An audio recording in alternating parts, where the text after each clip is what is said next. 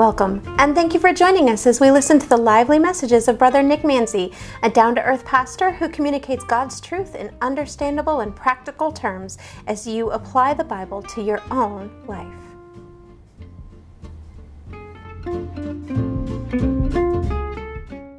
Started thinking about the Sunday school who was putting on a Christmas pageant and included the story of Mary and Joseph coming into the inn.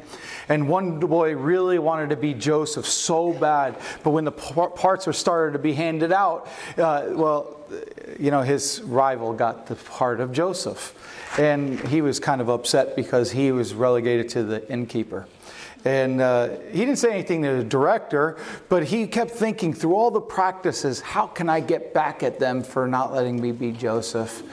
And so he says, well, I got it. I'm going to do something on the day of the performance. So the thing comes, the day of the performance comes, and here comes the Joseph, his rival Joseph, coming in with Mary, coming to the inn and knocks on the door and says, I'm looking for a place to stay for my wife and myself. And he says, well, come on in. And suddenly Joseph didn't know what to do and kind of was taken aback for a few seconds and thought pretty quickly on his feet, looked into the door and says, I'm not going to keep my wife in that dump. I'm going to the barn. And so they got the play back on track. See, as we prepare for Christmas, sometimes I wonder if we've allowed the Savior to be stolen from our celebrations. Have we let the world take our Savior away from this celebrated holiday? You know, we sterilized the spiritual and we've been inoculated by the familiarity of the Nativity. So much so that Merry Christmas has been replaced by Happy Holidays. And have you ever noticed that the question that we ask now, are you ready for Christmas, is really code for, are you done with your Christmas shopping? It's so easy now to walk right past the manger with our arms full of gifts, isn't it? See, not that long ago, there was a middle school in New Jersey, in the state that I come from.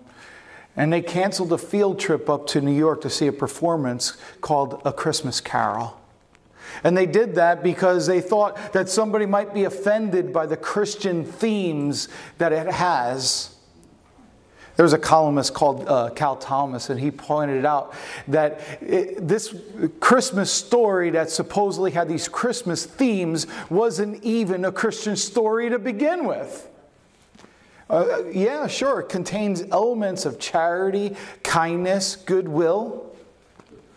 But then related to this, there was an editorial not that long after that appeared in the Chicago Tribune that kind of sums up our culture's obsession with political correctness, and it's gutted the greatness of Christmas.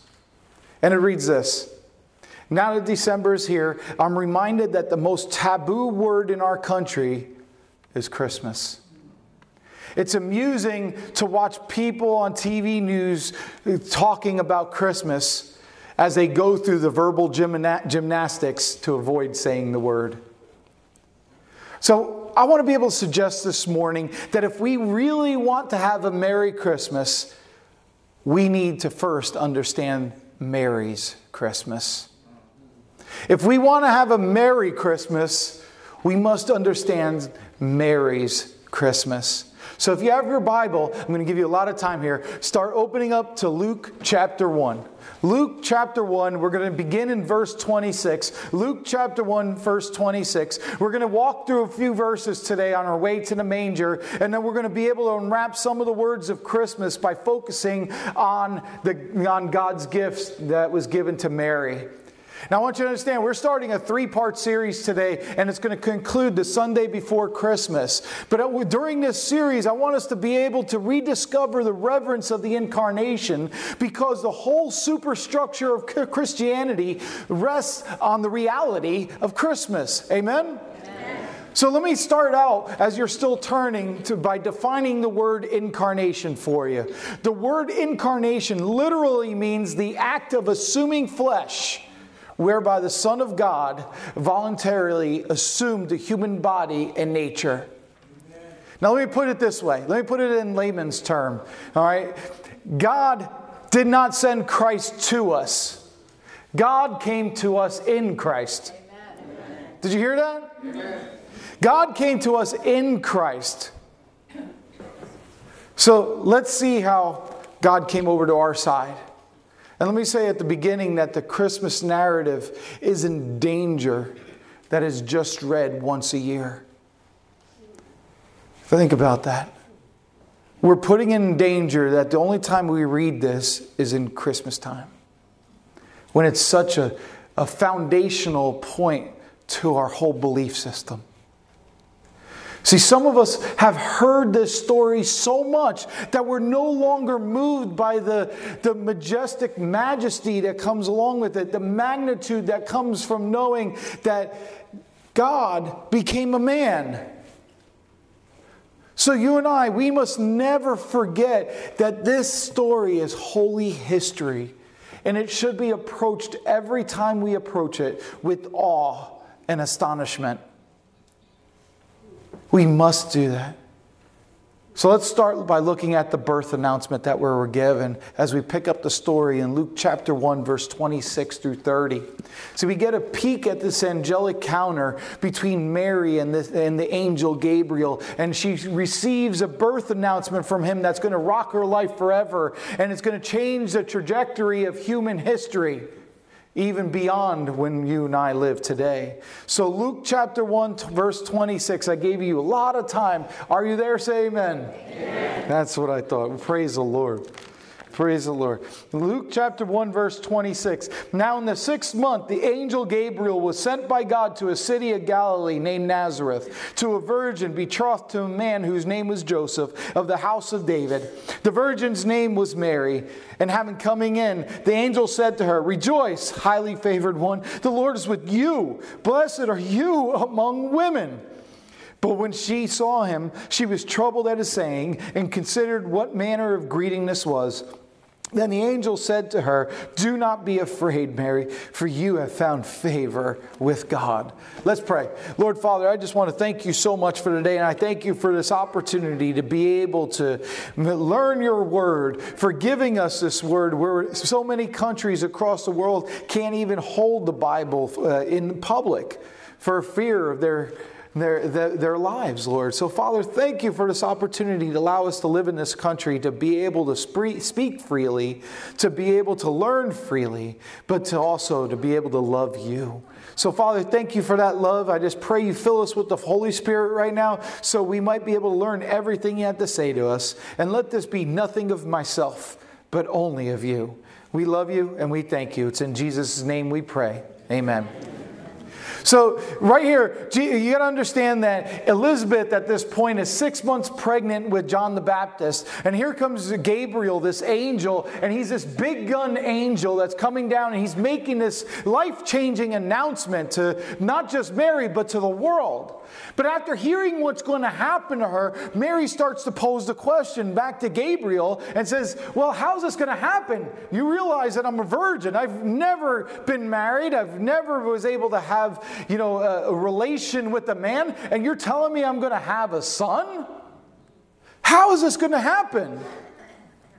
I remember one time, anybody ever remember Larry King, the talk show host? He was asked a question when he was being interviewed for the first time. And it says, if you could select any one person in history to be able to be with an interview, who would that be? And he said that he'd love to be able to sit down and talk to Jesus Christ. But he said that because he says, I would like to ask him if he was indeed virgin born. Because to answer that question would define history for me. Let me tell you, I want to tell you this, that with no doubt in my mind, that Jesus was born of a virgin. Amen. He was born of a virgin, and He alone is the one that defines history. He defined it, He does define it now, and He will define it beyond us. He defines history. And this wasn't just something that was thought up at the last minute. It was prophesied, by the way, 500 years earlier in Isaiah 7:4. If you could keep up, turn there. Isaiah 7:14, I apologize. Which says, "Therefore the Lord himself will give you a sign. Behold, the virgin shall conceive and bear a son, and his name shall be called Emmanuel." Emmanuel. Now, by the way, we're going to be talking about Emmanuel in a couple of weeks and what the implications are of that name, Emmanuel. But right here, Mary was about to be married to Joseph, and Joseph was in the legal family line of David, and Joseph became the husband of Mary, though without some agonizing doubt when he found out that she was pregnant and knowing that he didn't do it. But it was clear throughout Scripture that he wasn't the father. This wasn't just something that just happened. Matthew chapter 1, verse 16. It says, Matthew 1:16, "And Jacob begot Joseph, the husband of Mary," listen, "of whom was born Jesus, who is called Christ." They made it very clear to specify that Jesus was born of Mary and not the son of Joseph. There are at least 3 biblical assertions from those few verses that we read in Luke chapter 1 that we can make. The first thing is that we can make out is that Jesus was fully human. Do you believe that? Say amen. Amen. Jesus was fully human. He lived in an ordinary family. He had a birth mother here on earth. He had an adopted father here on earth. He even had siblings later on. So Jesus was fully human. But number 2, Jesus was fully divine. Sure, yeah, he was a brother of James. We all know that. But he wasn't the son of Joseph. Why? Because he was son of God the Father. Do you remember John 3:16? "For God so loved that he sent his only begotten Son, that whoever should believe in him shall not perish but have everlasting life." Who sent them? God the Father. Not just God, because he's God, right? God the Father sent God the Son. We must know that. So Jesus was fully divine. The third thing we see from those few verses is that Mary was a virgin when she was pregnant with Jesus. But we know that she had other children after she had Jesus and after her and Joseph actually became married. So we know from these 4 verses that Jesus was fully human, we know that he was fully divine, and we know that he was born of a virgin. But then we come to a point in our passage that we're about to read, and we see all the gifts that God gave to Mary. Go back to Luke 1, starting in verse 31. Luke 1, verse 31 through 35. "And behold, you will conceive in your womb and bring forth a son, and shall call his name Jesus. He will be great and will be called the Son of the Highest. And the Lord God will give him the throne of his father David. And he will reign over the house of Jacob forever. And of his kingdom there will be no end." Then Mary said to the angel, "How can this be, since I do not know man?" And the angel answered and said to her, "The Holy Spirit will come upon you, and the power of the highest will overshadow you. Therefore also, that Holy One who is to be born will be called the Son of God." See, some say that the tradition of gift giving came from Europe. When we started this country, the Europeans brought it here to America. But other people say that it goes back to the Magi, however you say it. And they bring it back to then when Jesus was given gifts by those 3 kings. But I want to suggest it goes even further back than those 3 kings. It goes back between Mary and God. The first instance of gift giving was given from God to Mary. This is the first gift exchange. The first gift exchange. One came down ready to give, and another was loaded with presents. See, one was caught off guard and had to make do with what she had. So in verses 31 through 35, God gave 7 different gifts to Mary. The first gift he gave her is that she's going to become pregnant. If you've ever been pregnant, you know what a gift that is. Amen? It's such a gift to feel a human body grow inside of you. As a man, I can never tell what that would feel like. But I know that when Sabrina was born, we would play with her foot. She'd stick her foot out and I'd tickle it. She'd stick it back and go back. It's such a gift to know that you have a living child inside of you. That's the first gift she received. That's the first present that she gave. And this one was a great miracle on top of that because she was a virgin. I mean, this had to blow her mind. Don't you think? I mean, I even wonder, maybe she even stopped breathing a few breaths at that point. She was going to become pregnant outside the normal process of conception. But then she received another gift. And that second gift she received is that she will give birth to a son.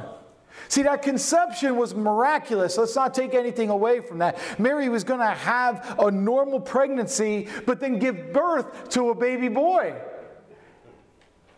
He was fully human on top of this, and he was going to experience everything that every baby goes through. And the third gift that God gave Mary was the name. Just by a show of hands, any of you just like struggled over a name when you were pregnant with your baby? I knew with Trey was the only one we didn't struggle with because by the time I was 10, I said I'm going to have a third. I'm a junior, he's a third. So that was the only one. But through that, we were struggling through names. And remember, the Israelites at that time didn't just name people just to name them because it sounded eloquent. They gave them names based on personalities. And he was given a name before he was even born because his personality was there already. And his name will be Jesus. Jesus. Do you remember what Matthew 1:21 says? Matthew 1:21 says, "And she will bring forth a son, and you shall call his name, for he will save his people from their sins." Oh my gosh, could you imagine if an angel came down and told you that your son is going to save the world? Oh, I'm getting glory bumps right now. Praise the Lord. See, in other words, what we're saying here is the reason for Christmas, it's permanently linked to the redemption of our sins. Do you believe that? The Christmas is always going to be linked to the redemption of our sins.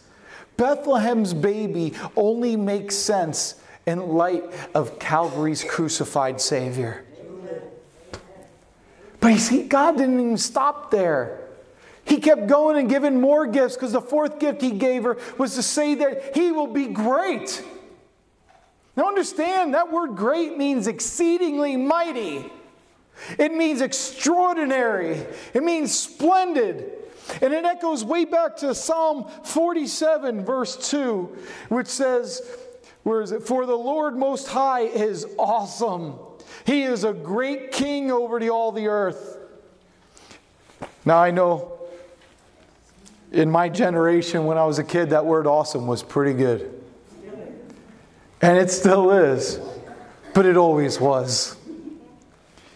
For the Lord Most High is awesome, and He is a great king over all the earth. The coming born son, this infant, is going to be an awesome Lord. Let me ask you a question. Is there anything in this world today that gets you excited besides Jesus? I hope He does. But is there anything in this world that gets you excited? What is it that's going to make you pull out your wallet and easily spend the money, more money than you should be spending, because you're so excited to do it? Think about that for a minute.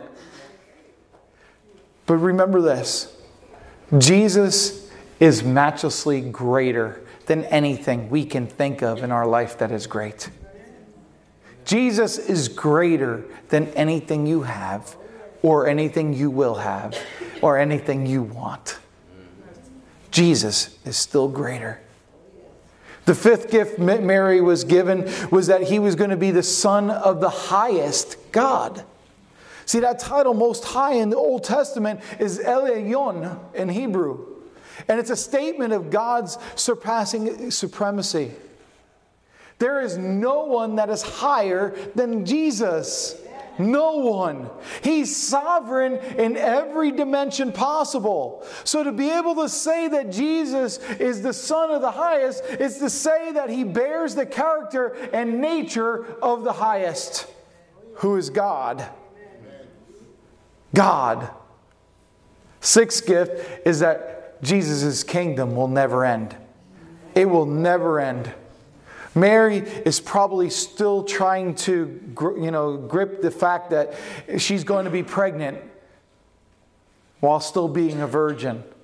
She's probably still wondering why this boy is going to be so great and have this name Jesus. She's probably still just in awe that he's going to be Son of the Most High. But Gabriel's still not done with her yet. Because now he tells her that Jesus will fulfill the prophecy given to David, and that he'll sit on David's throne forever. On Jesus' throne forever. Do you believe that? Yes. See, this prophet was given to the prophet Nathan so many years ago in 2 Samuel chapter 7. That's in the beginning of your Bible, by the way. 2 Samuel chapter 7 and verse 12 and 13, it says, when your days are fulfilled and you rest with your fathers, I will set up your seed after you who will come from your body, and I will establish his kingdom. He shall build a house for my name, and I will establish the throne of his kingdom forever. Isn't that great? Way back when, thousands of years ago, and thousands of years later, it's still the same word. It's still the same word. Because God is great. Finally, he gives Mary a seventh gift. You ever notice like God likes to do things in sevens? He gives Mary a seventh gift and says that he will be called the Holy One. Now let's not glance over this. This is important. Gabriel's answer makes it clear that the Holy Spirit will bring about his wonder in Mary's womb. And in verse 35 of Luke chapter 1, it says, the angel answered and said to her, the Holy Spirit will come upon you, and the power of the highest will overshadow you. Therefore also that Holy One who is to be born will be called the Son of God. So as a result of his supernatural conception, Jesus will be called holy. He'll be called perfect. And he'll be free from any taint of sin. See, that just declares three things about the Savior. When it says to be born, that means he's being man. When it says he's the Holy One, that's because he was sinless. And when it says he was the Son of God, that means he was God. God in the flesh. See, Jesus had to be born of a woman so that he would be the same nature of those that he would come to serve. You, me, so many in the past and so many in the future. He's come to serve us, but he also had to be free from sin. He had to be free from sin in order to be able to make a sacrifice for our sins. And he had to be God in order for that sacrifice to be accepted. See, his deity asserts that God himself comes to save each and every one of us. This is the mystery of Christmas. This is the intrigue of the incarnation. The sinless man who is God has come to reveal who he is and to reconcile lost sinners to himself. Now I was a lost sinner, and praise the Lord, I'm not lost anymore. But that's because of Jesus Christ. That's because of God loving me so much that he sent his only begotten Son to save me. not to condemn me, as verse 3:17 says, John 3:17 says. He didn't come to condemn the world, but to save the world. And He saved me.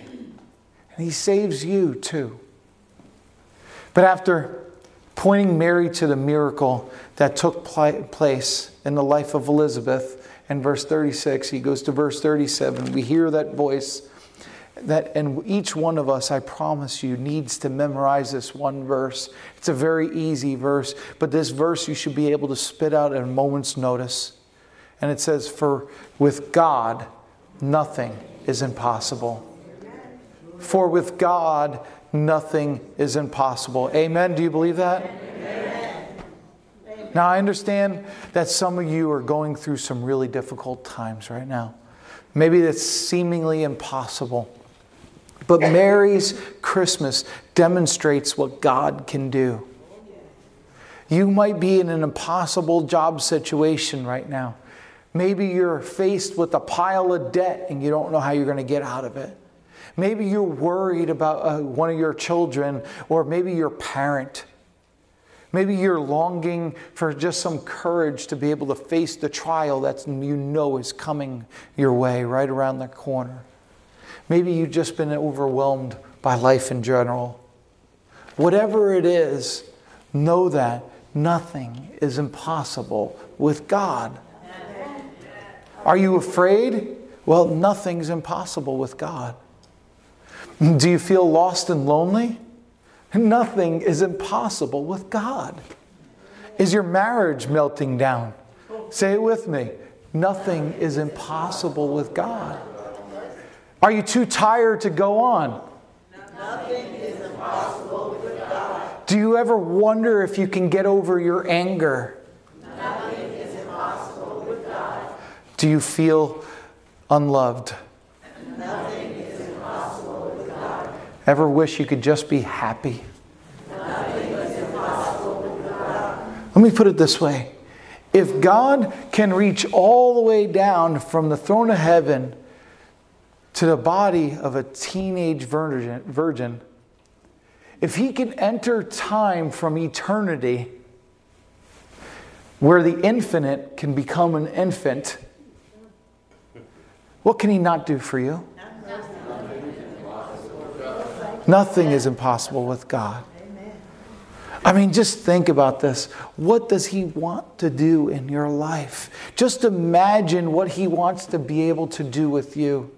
But we must know that God gives gifts to you and me as well. Because nothing's impossible with God. Nothing is impossible with God. And we see in this passage,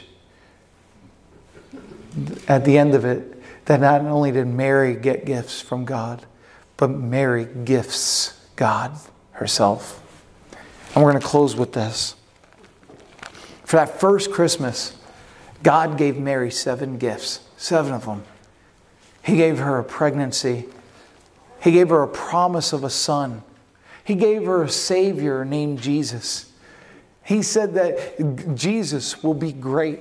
He said that Jesus will be the Son of the Most High God. He said that Jesus' kingdom will never end. And He said that Jesus will be the Holy One. Now, after giving so many gifts like that, there really wasn't much Mary could give back, was there? But what she did have, she gave. Look at what she gave. She only had her life. In verse 38, it says, then Mary said, behold, the maidservant of the Lord. Let it be to me according to your word. And the angel departed from her. Her gift giving gave 2 things that you and I need to emulate. The first is voluntary servanthood. The voluntary servanthood. A servant knows no rights of ownership. Mary's saying that she's the property of God, just like you and I are. The second thing that we can learn is submissive obedience. Submissive obedience. This takes radical commitment. Not just any kind of commitment. I'm not talking your New Year resolution commitment. I'm talking radical commitment. Whatever God wanted her to do, she said that she's willing to do it, and she proved that in her life. That's the attitude that you and I need to have as well. See, Mary's Christmas, that means Merry Christmas to you and me. Because of Mary's Christmas, you and I can have a spiritually merry Christmas. She believed the impossible. She committed herself to the voluntary servanthood and submissive obedience. So I want to ask you, will you make it your Christmas resolution this year? Will you make it your commitment this year? God's giving you gifts. The same 7 gifts He gave Mary. Are you willing to give back 2 to Him? 2. Will you receive what He's done and then give yourself to Him? Nick Manzi is Senior Pastor of Central Baptist Church in Port St. Lucie, Florida. If you want more information about the church, or if you're ready to have Jesus as your Lord and Savior, contact Brother Nick at pastornickcentralbaptistpsl@gmail.com. God bless you as you go about the rest of your day, and thank you for listening and sharing our podcast.